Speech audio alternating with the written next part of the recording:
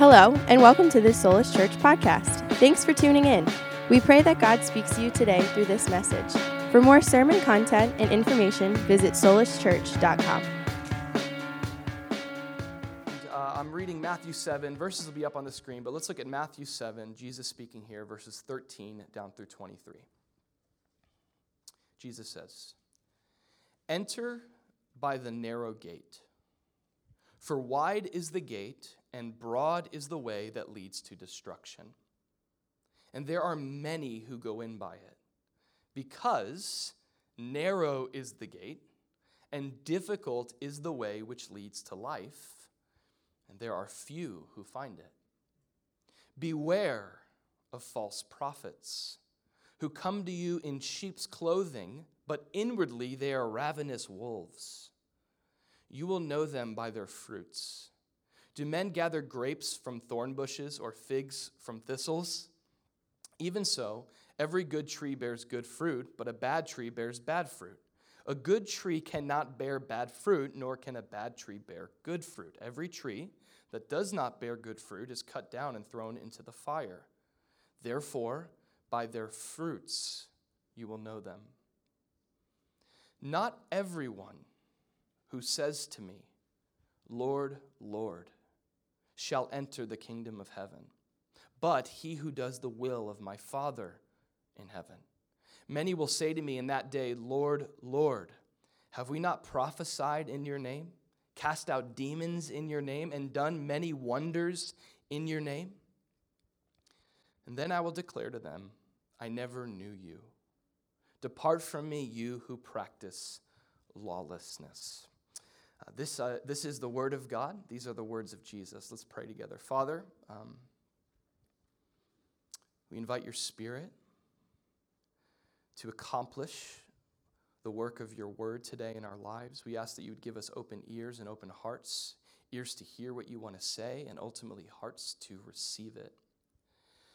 Pray, Father, for you to empower me with your Spirit to communicate your word. I feel a little spotty today. I pray you'd give me some clarity. I just want to get out of the way so that you can speak to us. And so we invite you to do that. We pray these things in Jesus' name. Amen. Amen. You may be seated. That's one of those passages where you're like, "Good morning. Welcome to church." Hey, if you're taking notes, I want to preach this morning from this passage, Matthew 7, 13 through 23, from the title, "Proceed with Caution." Proceed with caution. For the past few months that we've been studying the Sermon on the Mount, we have observed Jesus covering and speaking into such a great variety of different topics. But now here, as we get to the very end of his sermon and Jesus is beginning to wrap up things, he does so in a very unique, maybe unexpected way. Jesus has been very practical and very pragmatic up until this point, yet here, as we near the end, Jesus wraps this thing up by giving us three warnings. Three vital warnings, I should say, so vital that they have eternal implications. In verse 15, he uses the word beware. Did you see that? That's like a Halloween, watch out for my dog word, isn't it? Beware. It literally means watch out, be careful, or be on your guard. The idea here is potential danger ahead. Kind of like a cliff maybe, or a dangerous road that you're driving on. And again, the idea, as is in the title of the sermon, is to proceed with caution. Proceed with caution. Now here, Jesus is advocating for what we would call a kind of healthy fear in life. A healthy fear. I think this kind of speaks to the moment that we've been in as a culture, as a nation for the past 6 months of this pandemic. Haven't we all in our own way been trying to create a distinction in our own lives between what is a healthy fear, a responsible fear, and an irrational fear? Do you know what I'm talking about? Like, I don't want to be so scared that I'm paralyzed from living, but I also don't want to be so courageous that I'm foolish. right? And I think we've all, of course, come to the same conclusion of what that looks like, haven't we? Of course not. That's a joke, okay? We all, obviously, we feel differently about that as you look at the finer points. But Scripture makes this distinction. It makes this distinction about fear. There is in Scripture a sort of unhealthy fear that we are called to reject, first and foremost. There is in Scripture something called unhealthy fear. It's one of the most, if not the most, commanded encouragements in the Bible from God, which is do not fear.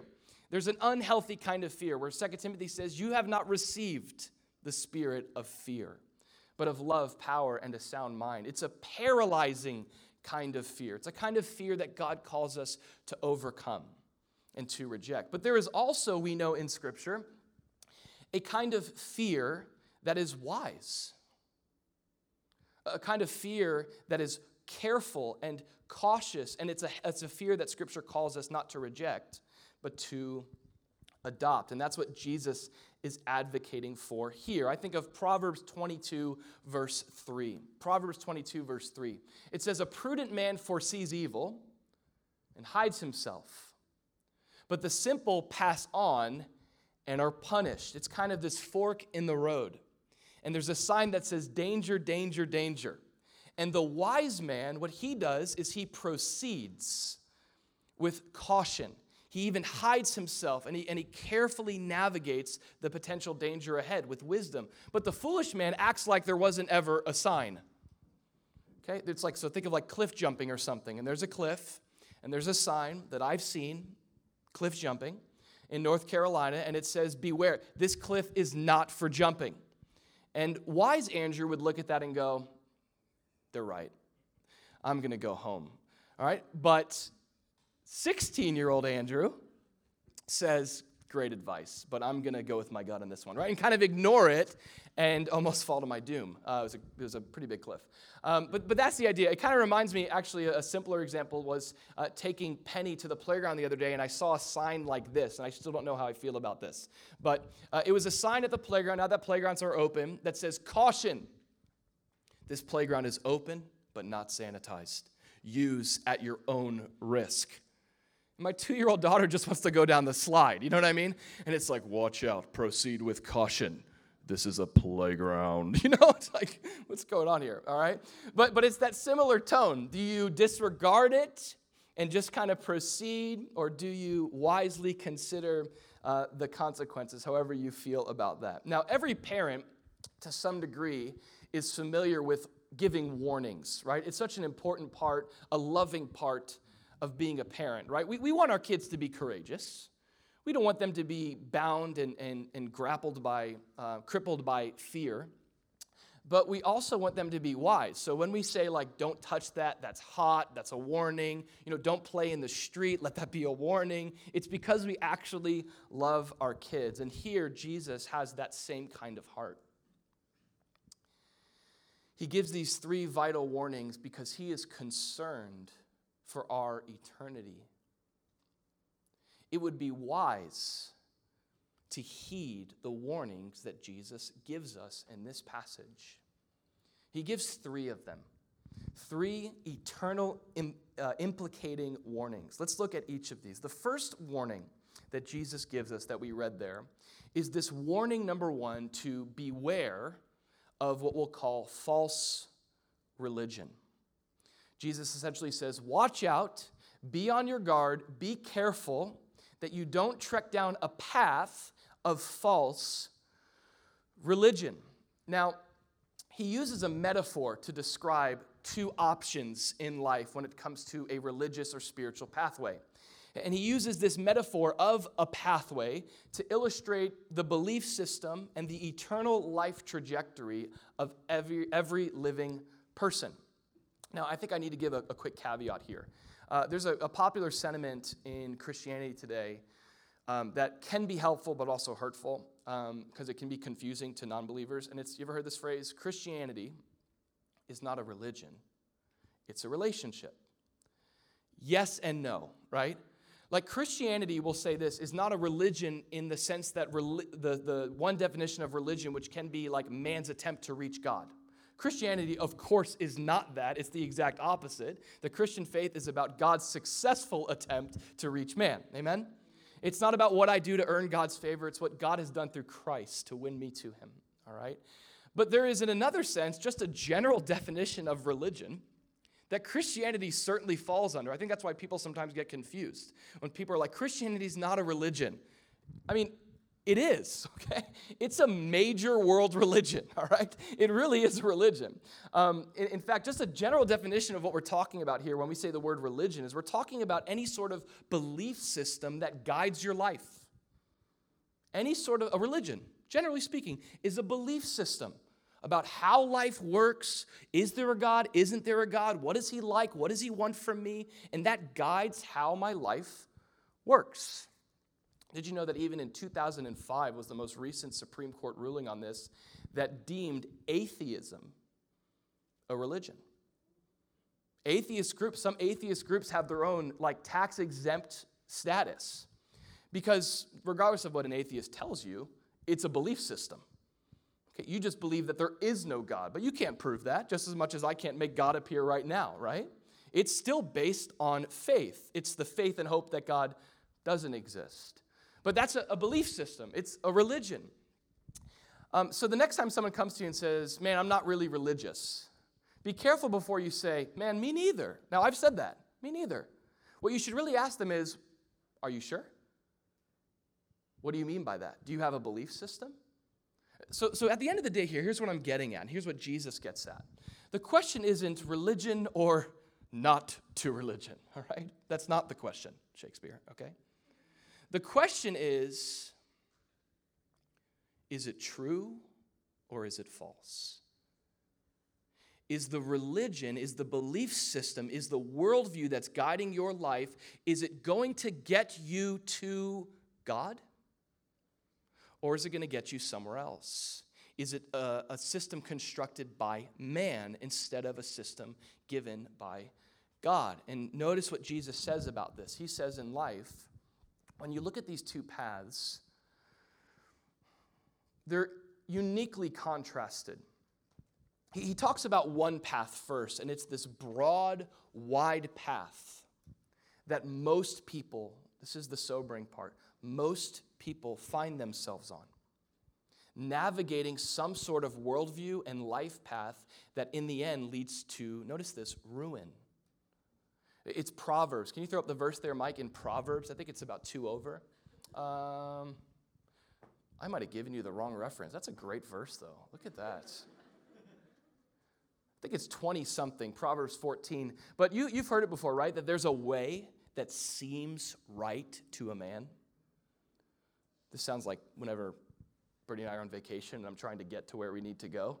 And it seems like I know where I'm going, right? There's a way that seems right to a man, but the end doesn't end up in the destination that's intended. It ends instead, just as Jesus says here, in destruction. Now, how many of us know that Jesus didn't come to give us some vague, general, hopeful belief about eternity? Jesus didn't come to give us some kind of another way that can seem right to us. It's John 14:6. Don't we know this? John 14:6, where Jesus says, I am the way. I am the truth. I am the life. And then we know he goes on to say, no one comes to the Father except through me. I am the way. Notice he doesn't say, I am a way. I'm a truth. I'm a alternative lifestyle. I'm another option. No, Jesus, we know this about the life and the ministry of Jesus. Jesus had no problem proclaiming the truth about exclusive access to God through himself. Now, that can be somewhat of an offensive statement in our day and age, where the only thing that's true is that no one really knows what's true, but apparently we know that that's true. It's kind of confusing, right? And Jesus steps into that space, and into this culture even today. He would speak into an age of moral relativism, this age of postmodernism that doesn't really grab onto anything.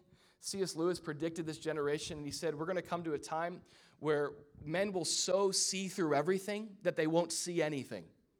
It's an interesting concept. Like nothing's concrete, nothing can be true, nothing can be grabbed onto. And you get to the point where if you can just see through everything, eventually you won't see anything, okay? And C.S. Lewis prophetically described 2020. Just kind of like this idea of all roads, all paths kind of leading to hopefully God to some extent, or God as I understand him. There's the famous illustration of the different blind men in the jungle who all stumble upon an elephant. And one comes upon the elephant and he grabs his tail and he says, elephants are fuzzy. All right, and the other man grabs the leg and he says, elephants are like tree trunks. All right, the other person grabs the tongue and he's like, elephants are wet, right? And the idea is they're coming across and giving their own perception. And that's the general idea is this is what culture will give you, that illustration, and say, we all have a piece of the elephant that is God. Now, Tim Keller makes a great observation about this. And he goes, whoever's saying that knows what an elephant looks like. You understand? There's this understanding of what's true. At the end of the day, there has to be something objective. And Jesus says the objective truth is not found in 10 steps, in going to this course. It's found not in anything except a person. He says, I am the truth. I am the exclusive truth. Now, what we're proclaiming here is also what's called the gospel of Jesus, the good news of Jesus. The good news of Jesus is that when we were lost, God gave us, in his grace and mercy, a clear way to come back to God. And a lot of people have a hard time with the fact that there could be one way. And that's a total misunderstanding of how amazing this news is. The good news of the gospel is that there is a way. There's only one way. There's a way, is the point, right? There's a way. You see, apart from Jesus, we would be stuck on this broad road towards destruction, left to our own intuition, whatever just seems right to us. But God is so good in that he comes to open our eyes to the truth. Jesus promises this. It's John chapter 8, where Jesus said that you will know the truth, and the truth shall make you free. The truth. The truth of what? The truth of what God has done to reconcile sinners to himself. That's the truth. And the truth is found in Jesus going to a cross. This is it, a cross. It's upon that cross that God did what had to be done for us to be right with him, which is to exchange places with us. Because in and of ourselves, we could never guide our way back to God. And that's generally every belief system. God's at the top of the mountain, and man's at the bottom trying to climb our way to the top. But the gospel of Jesus, the central exclusive point of Christianity is that God in Christ came down and descended from the top of the mountain.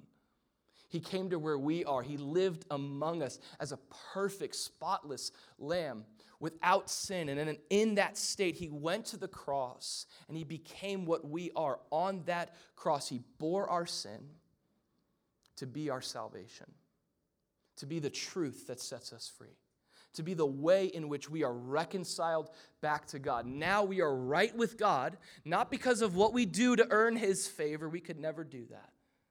But because of what Christ has done, because of what Jesus has done. May we lean more fully upon that. We have been reconciled to God through Jesus, once and for all, eternally. And this is that good news of the gospel that proclaims, here's the entry point. Here's the access point to eternal life. I heard one pastor say about this that when Jesus says, I am the way, the truth, and the life through the cross, he's not being exclusive, he's being specific. Right? If you say, Andrew, I want to get directions to your house. Now, my house is at the end of a dead-end street. And I will say to you, take 7th Street. I'm going to tell you exactly where I live right now, okay? Take 7th Street, or it could be 8th, 9th, or 10th, who knows? But likely 7th. Take 7th Street west to 95. Now, you won't get to 95. There's a big wall there, okay? But it's around that area, all right? It might be the house with skate ramps in the driveway. Who knows, okay? But if I say that's the only road that gets to my house, you might, why are you so exclusive? Why can you be more inclusive of all the paths? It's like, because I love you, right? because I love you. And I know your biggest problem, and let's get now to the idea of presenting the gospel. Your biggest problem is sin. This is why Christianity, maybe Jesus goes on to say, this is why the path to eternal life is narrow.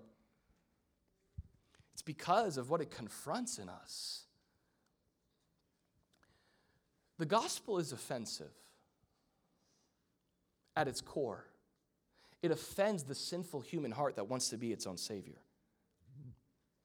And I'm all for contextualizing.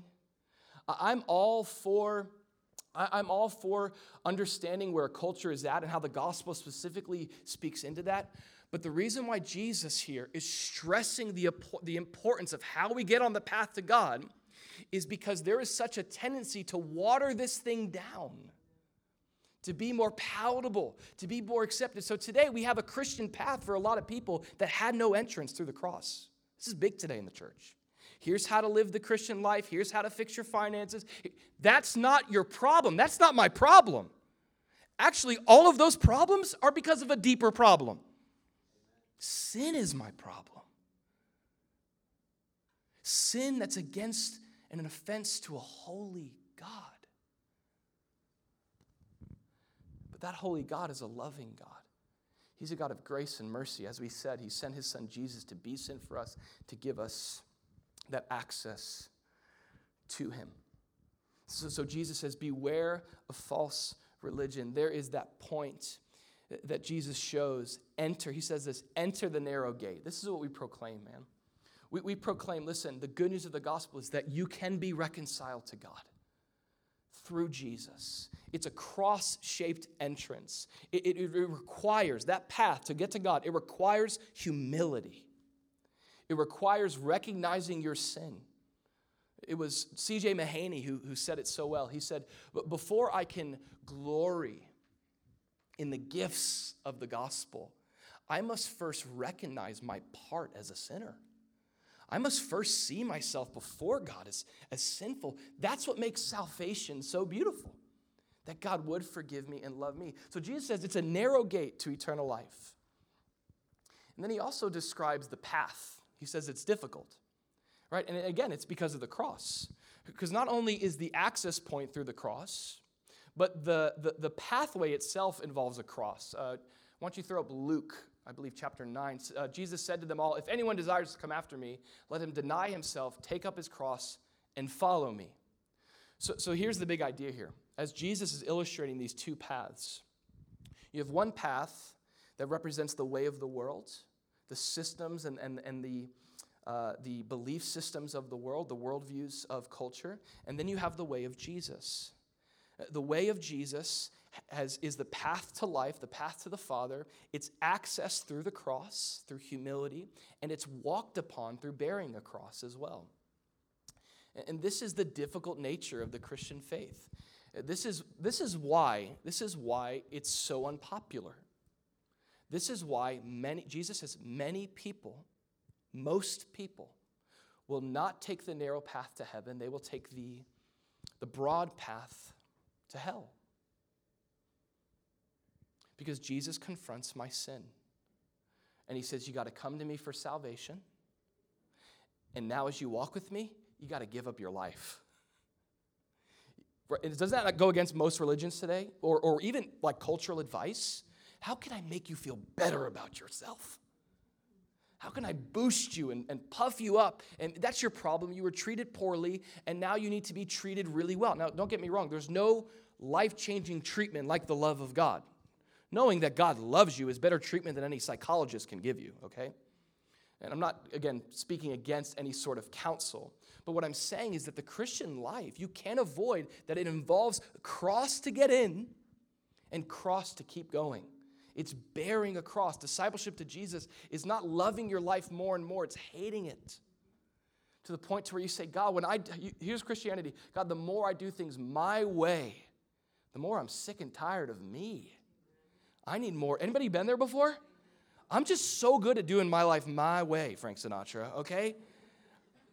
And I've just been to that point so much where I'm like, God, crucify me again. Let me die again. And that's an offense. But it is the way to truth. So beware, Jesus would say, number one, beware of false religion. We must beware, listen, of any attempt to be right with God and to make it to God that's apart from the cross. Beware of that. Beware of any religious system that takes the cross out of the picture. Let me say this. Beware of even any Christian religious system. Christian worldview that removes the cross. Okay? We'll talk more about that here in the next point, which is to beware, number 2, of false prophets. And Jesus literally says that in verse 15. This point was really easy to come up with. Verse 15, beware of false prophets. Watch out, be on your guard. Warning, proceed with caution. There are eternal implications to whether or not you thoughtfully consider, who am I learning from? Watch out for false prophets. He says, who come to you in sheep's clothing, but inwardly they are ravenous wolves. They appear to be a part of the flock, but the enemy is actually using them to tear the flock apart, to lead the sheep astray. Now let's unpack this a little bit. A false prophet. I think it's important to do that. The word false, it means in Greek, literally, the Greek word is pseudo. Okay? A pseudo prophet, which just means fake, like a pseudo spiritual teacher. And the idea is someone, here's what a false prophet is. A false prophet is somebody who claims to represent and speak for God when they don't. In a modern sense, now in the new covenant, we would say this, that a false prophet, or a better word for this would be a false teacher even, which would make a little bit more sense, I think, in our culture. A spiritual teacher, a guide, a spiritual guide. A false spiritual guide that Jesus says to watch out for is anyone who leads and teaches but doesn't follow Jesus. Okay? So beware, Jesus says, of following leaders who aren't following Jesus.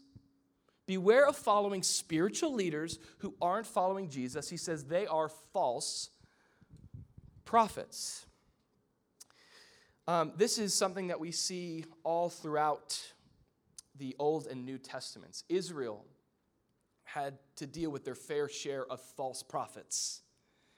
God would choose his man, he would choose his prophet to give his life and give his ministry to proclaiming God's word, whether easy to receive or not.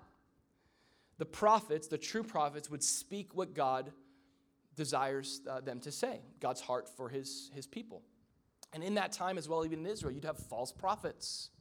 One of my favorite true prophets in the Old Testament is a prophet named Micaiah. Anybody remember Micaiah in the Old Testament? Of course not. We don't teach him enough in VBS, okay? So when we get back, Solus Kids, the whole curriculum is going to be about Micaiah, okay?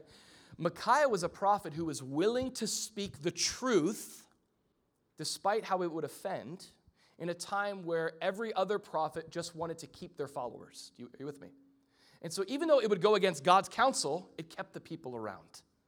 But Micaiah was the one that would speak the truth to the king, despite how offensive it was. And this is a warning in the Old Testament that would be familiar to the Jewish people. As Jesus says, hey, now even still, as my followers, watch out for false prophets. It's actually also reiterated in the book of Acts. Check this out, Acts chapter 20. Paul says, for I know this, that after my departure, savage wolves will come in among you. This is the church age. I'm trying to say this point, okay? This is relevant to today and right now in the church, okay? Savage wolves will come in among you, not sparing the flock. I think verse 30 says, also from among yourselves, men will rise up, speaking perverse things to draw away the disciples after themselves. I think this is an important distinction.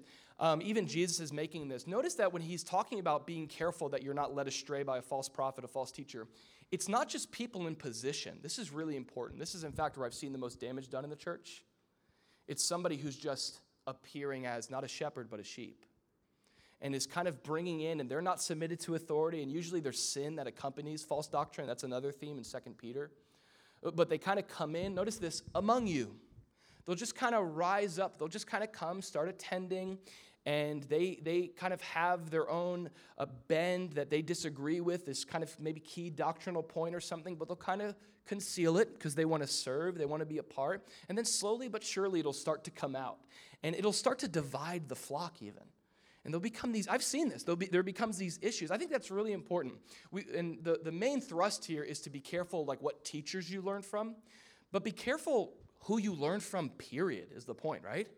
Because they're going to come in among you. And Jesus says, but God forbid, even deceive the elect in the last days. I don't know theologically all that means. That's just crazy, though. It's like, if you're the elected, you're getting deceived. Like, come on now, all right? All right, but notice this. 2 Peter kind of reiterates the same thing. Peter says that there were also false prophets among the people in the Old Testament, even as there will be false prophets in 2020 among you, who will secretly bring in, here's the idea, destructive heresies, even denying the Lord who bought them. Now, before you go to the next verse, okay, just go there, fine. It's all good. It's good. Close, bro. All right, we'll go there. I'll follow you, Mike. You're a great leader, great prophet. All right, look. And they'll bring on themselves, this is key, I'm glad you did this. They bring on themselves swift destruction. Now, what is this reminiscent of? Is this not reminiscent of false religion that we just read about? False religion is a path that leads to destruction apart from the cross. False prophets are people that guide people secretly down that path. And it's disguised often as Christianity. It's disguised within the church as the right way to go, but it's not. They're false prophets. Now, you can go back to the point just so that we're seeing this, Mike. I need to make an important statement about this. This is pretty complex. Today in the church, you kind of have like two general camps of people when it comes to false prophets. All right, I'm sure you've encountered them. There's one side of it, we'll call this like hyper-progressive Christianity. Maybe just like progressive Christianity. It doesn't have to be hyper. Just be normal, okay? And there's this sort of, let's change it. Let's call it cultural Christianity. General American Christianity, even. Okay.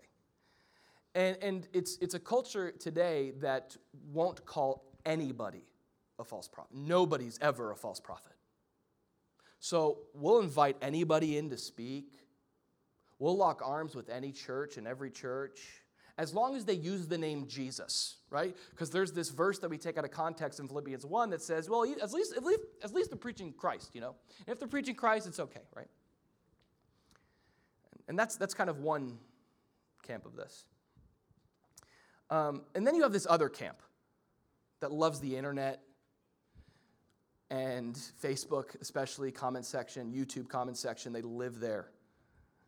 They never leave there, it seems like, okay? And we'll call this like the fundamentalist, hypercritical, and this is the other extreme. And if one camp never calls anybody a false prophet, this camp calls everybody a false prophet, especially if you do ministry a little different than them. Or, here's a big one, you disagree with them on a minor doctrinal issue. False prophet, all right? You think Jesus is coming back after the tribulation? You are a wolf in sheep's clothing, okay? Like, that's the idea. I mean, and it's kind of these two extremes, right? One is one is doesn't lack any wisdom or criticality, and the other is hypercritical. Now, I think the important question that we want to get at here is how do we know, right? Like, I want to know that every person I'm listening to is not a false teacher, is leading me along, because we don't want to be on either of those extremes, amen? Like, we don't want to be, by the way, like, we don't want to be over here where we're not calling anybody a teacher and we're led, we're just kind of listening to whatever podcast someone recommends and we follow that teacher. And well, he has 2 million Instagram followers. I might as well learn from him, you know? That's kind of where we can go. This person reposted them. We don't want to be there, but we also got to be careful because even Jesus was called a false prophet. So let's be careful. So there's a healthy place that Jesus, our good teacher, our good shepherd, leads us to. And if we're asking this question again, how do I know? Jesus tells us it's their fruit, right? That's the point he made there. He says, at the end of the day, he goes, you don't gather, what is the food group he uses? Grapes from thorn bushes. Actually, he asked the question, do you gather grapes from thorn bushes? Answer?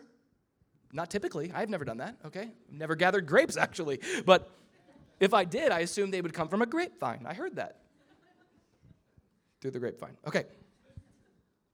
Do you gather figs from thistles? No. The proper source produces the proper fruit. He says, even so, at the end of the day, if someone is in Christ, if they're true in the true source, they're going to produce true things. What comes out of their life gives evidence to whether or not you should learn from them. Their fruit, he says twice, he says, you will know them whether or not they are true or false. True or false question. How do I know if they're a true or false prophet? Jesus says, what's coming out of their life? Their fruit. And there are two almost like tests that you can measure a prophet through, a teacher through, to gauge whether or not they are true or false. It is their conduct.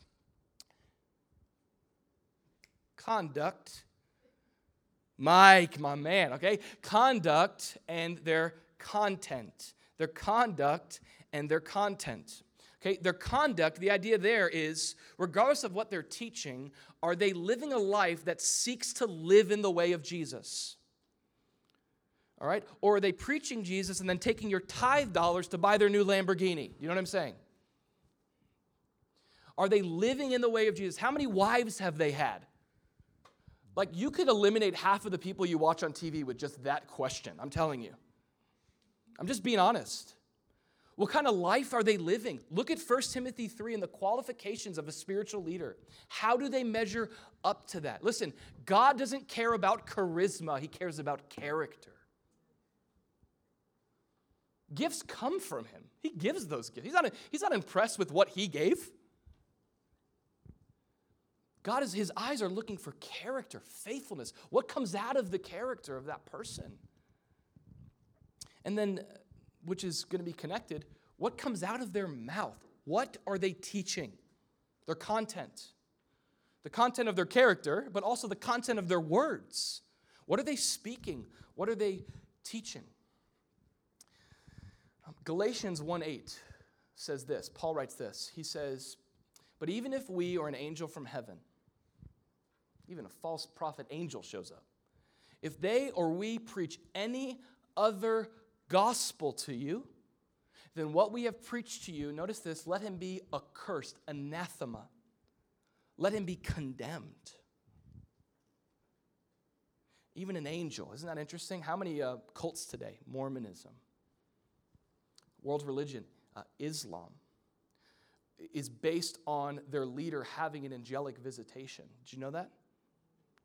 I believe Muhammad saw an angel that was a demon masquerading as an angel of light.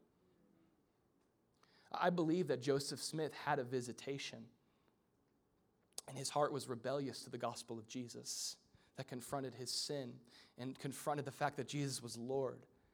And there was an angel that showed up and preached another gospel. And that's a test to run this through. Here's the question, okay? Not if they're using the name of Jesus. Which Jesus? Which one? What do you mean? It's 2 Corinthians 11. Look at this.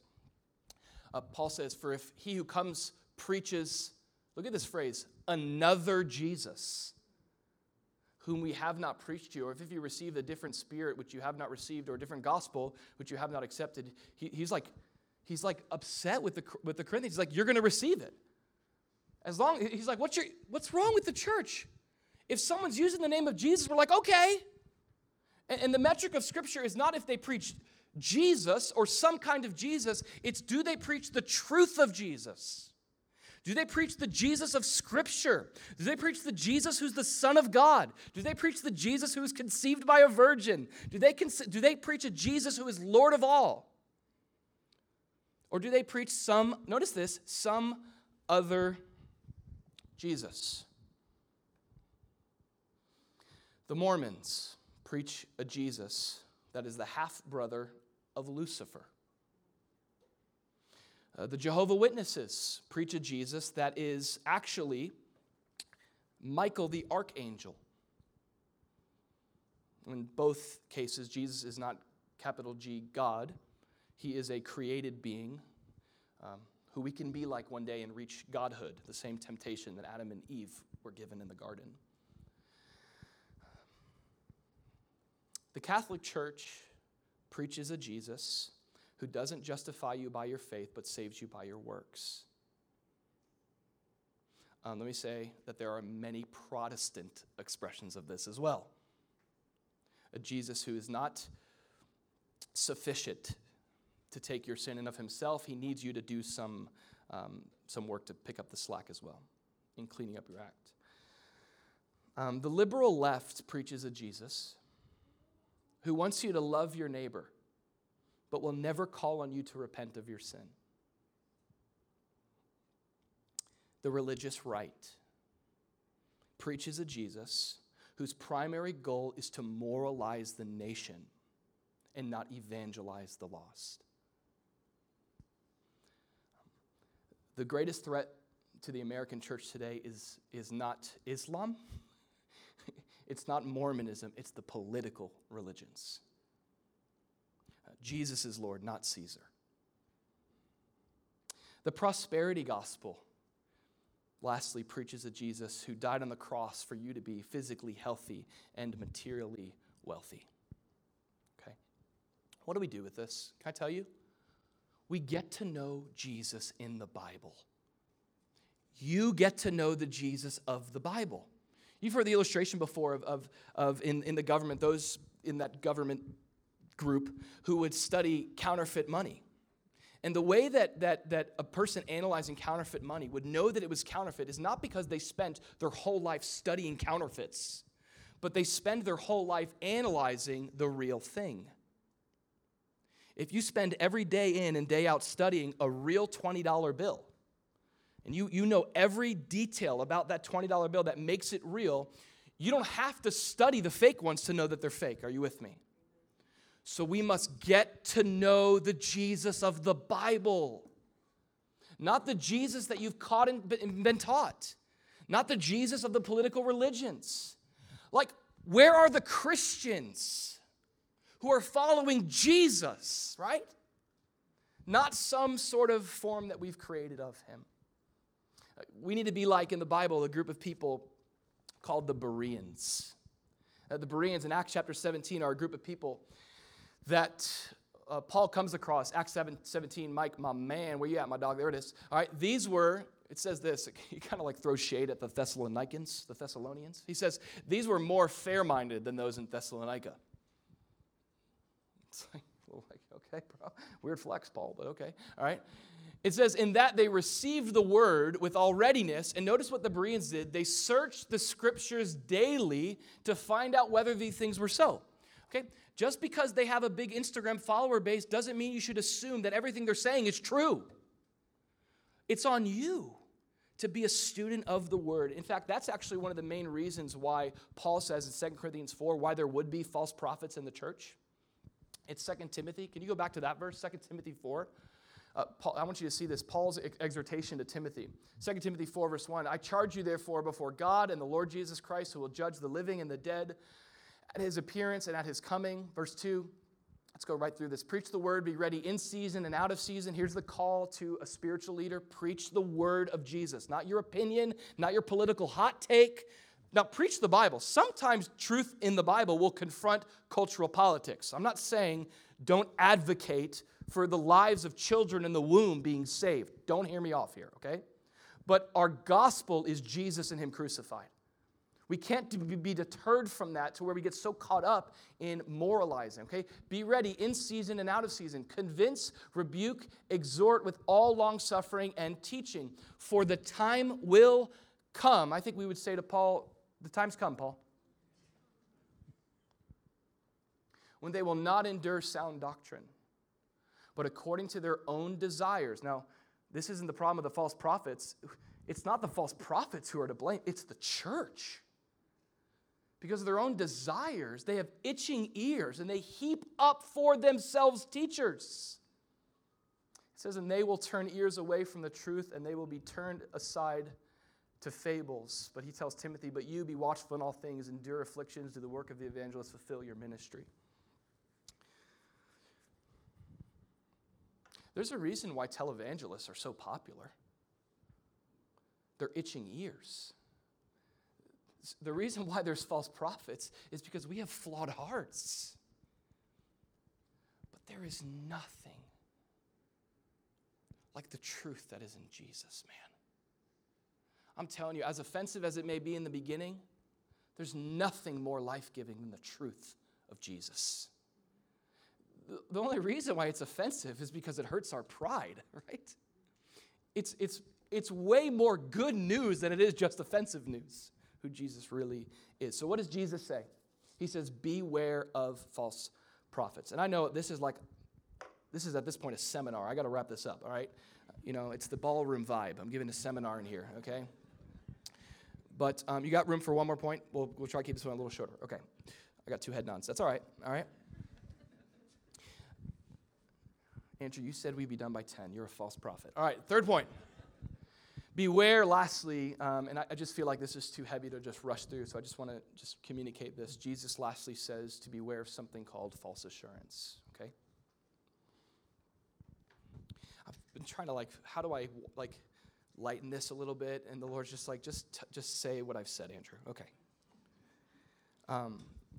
So the first danger that we are to be cautious about in life is false religion, any pathway that gets me to God without the cross, okay? The second danger that Jesus warns us of is any leaders, spiritual leaders that are often, and the idea is they're in the church especially, that will, they will capitalize on our own sinful desires to hear something that's less convicting than the scriptures. And we need to beware of following any leader that is not following, teaching, and proclaiming the Jesus of Scripture. And Jesus, in the same vein, talking about those who are one thing on the outside, but another thing on the inside. He says, not everyone who says to me, Lord, Lord, shall enter the kingdom of heaven. He talks about a day coming where many are going to stand before God. Let me say this. Every living and dead person, the Bible says in Revelation, will stand before God. And in that day and age, as all of humanity, both great and small, both the famous, the non-famous, and the infamous, as they stand before God, many in that day who have spent their whole life in church will say, Lord, Lord, look at what I've done for you. And I will declare to them, I never knew you. Depart from me, you who practice lawlessness. Okay? False assurance, what we're talking about here, this thing that Jesus is to watch out for. It is believing that you are saved when you're not, simply. Now, before I unpack that for a minute, I want to say the gospel of Jesus, the good news, whether you're false assured or faulty assured today, the gospel of Jesus is that you can know that you know that you know that you're saved. Okay? Jesus didn't die on the cross for you to be unsure of your salvation. So all right? Yeah, thank you, Jesus, right? So, and before you, be a Berean. Don't take my word for it. Check it out, okay? Notice Scripture. I got to give you a reference, right, Mike? 1 John 5. 1 John 5 says this. These things I've written to you who believe in the name of the Son of God, that you may what? That you may know that you have eternal life, and that you may continue to believe in the name of the Son of God. Okay? I love Romans 10 is a great example of this, right? We've all heard this, that if you confess with your mouth the Lord Jesus and believe in your heart that God has raised him from the dead, you, what? Will be saved. Let's start here. Maybe one of the biggest problems facing our lives today is the lack of security and assurance we have. How many of us would share the gospel more if we actually believed it? If we actually knew that it was true, that I actually belonged. It's amazing what assurance in the heart of a believer can do. You ever met a new believer? They're more assured that they're saved than they are that they're even real. And they're just I belong to God. And you know what we need to do? A lot of us, we need to pray David's prayer in Psalm 51. God, restore to me the joy of your salvation, Lord. Just replace whatever's insecure in me. Maybe if the problem is, I was so freshly forgiven and I thought that I would go on being a better person, and I found out that I'm still in a body of flesh. And I've gone this long still sinning, and I'm like, oh, maybe I'm not. I don't have good fruit. Okay, hold on. Okay. We need to make sure we have a good theology of what's called sanctification as well, that God is faithful to keep the work up in you. But the problem for both, listen, the faulty assured person, the problem for the person who is saved but isn't sure, and the person who thinks they're saved when they're not, the problem there has the same solution. It's what's your hope in? What's your hope in? The hope of our assurance, we know the message of the gospel is that Jesus paid it all, for we have been saved by grace through faith, apart from works. It's the good news of the gospel that if you believe in your heart and confess with your mouth the Lord Jesus, you turn from your sin, you trust in Christ. Well, how many times do you have to pray the prayer? There is no magical abracadabra prayer that changes the game here. Sometimes leading someone in a prayer is a great way to do it. My favorite, if you want to know what the sinner's prayer is in the scripture, it's by a tax collector who says this: God, have mercy on me, a sinner. That's the sinner's prayer. God, it was John Owens who said, the only thing you need to be saved is need. God, I need you to save me.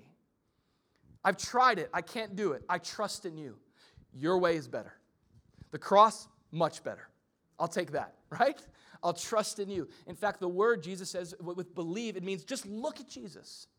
That's the security. Now, Jesus here, when he's speaking to the false assured, here's the issue. He says, the reason why many that will come to me in the last day, the reason why many of them will hear, depart from me, I never knew you. The reason why many will not be granted access into the kingdom of God that they thought they had access to was because this. He tells us this. It's because the basis of their hope was not Jesus. Notice what it was. It was two things. It was what they knew about Jesus, number one. They'll say, Lord, Lord. Isn't that the passkey, the passcode? Lord, Lord. I confess with my mouth the Lord Jesus, Lord Jesus. And James will be like, nah, dude, even the demons know that, okay? And they tremble, you know? It's like,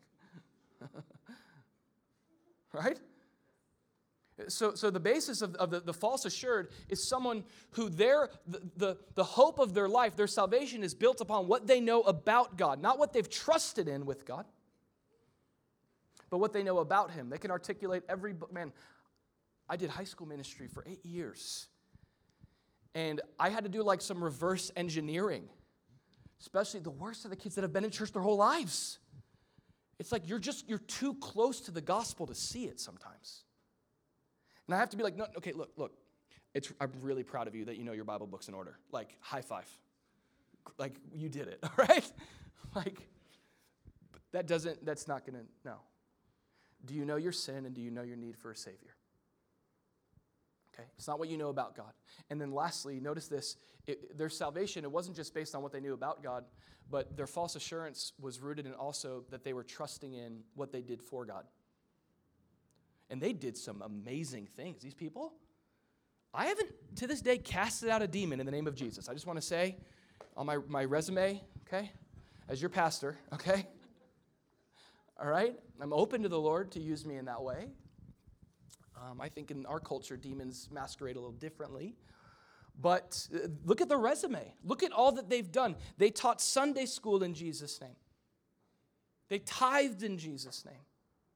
They served. God forbid they were pastors in Jesus' name. But their hope wasn't in what Jesus did for them. It was what they did for Jesus. It was what they did before man. I see him speaking to the Pharisees in that culture that had a form of godliness but denied the power that went along with it.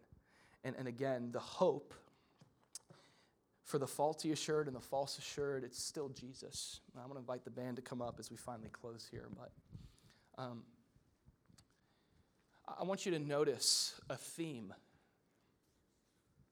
that is at the center of all three of these warnings we received. What is the remedy for being led astray down a path that seems right but ends in destruction? What's the remedy for that? It's the cross. It's Jesus. What's the remedy for being led astray by some kind of false teacher? Are they preaching the cross? Is it Jesus? Today, what's the remedy for both the false assured and the faulty assured? It's still the cross. It's only always been the cross. It will only always be the cross.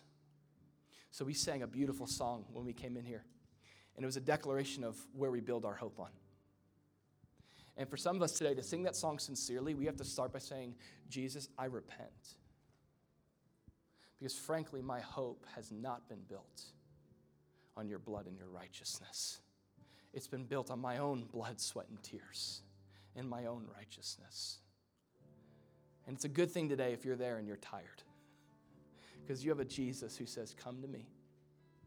All you who are weary and heavy laden, come, I'll give you rest. Rest your hope fully on my grace.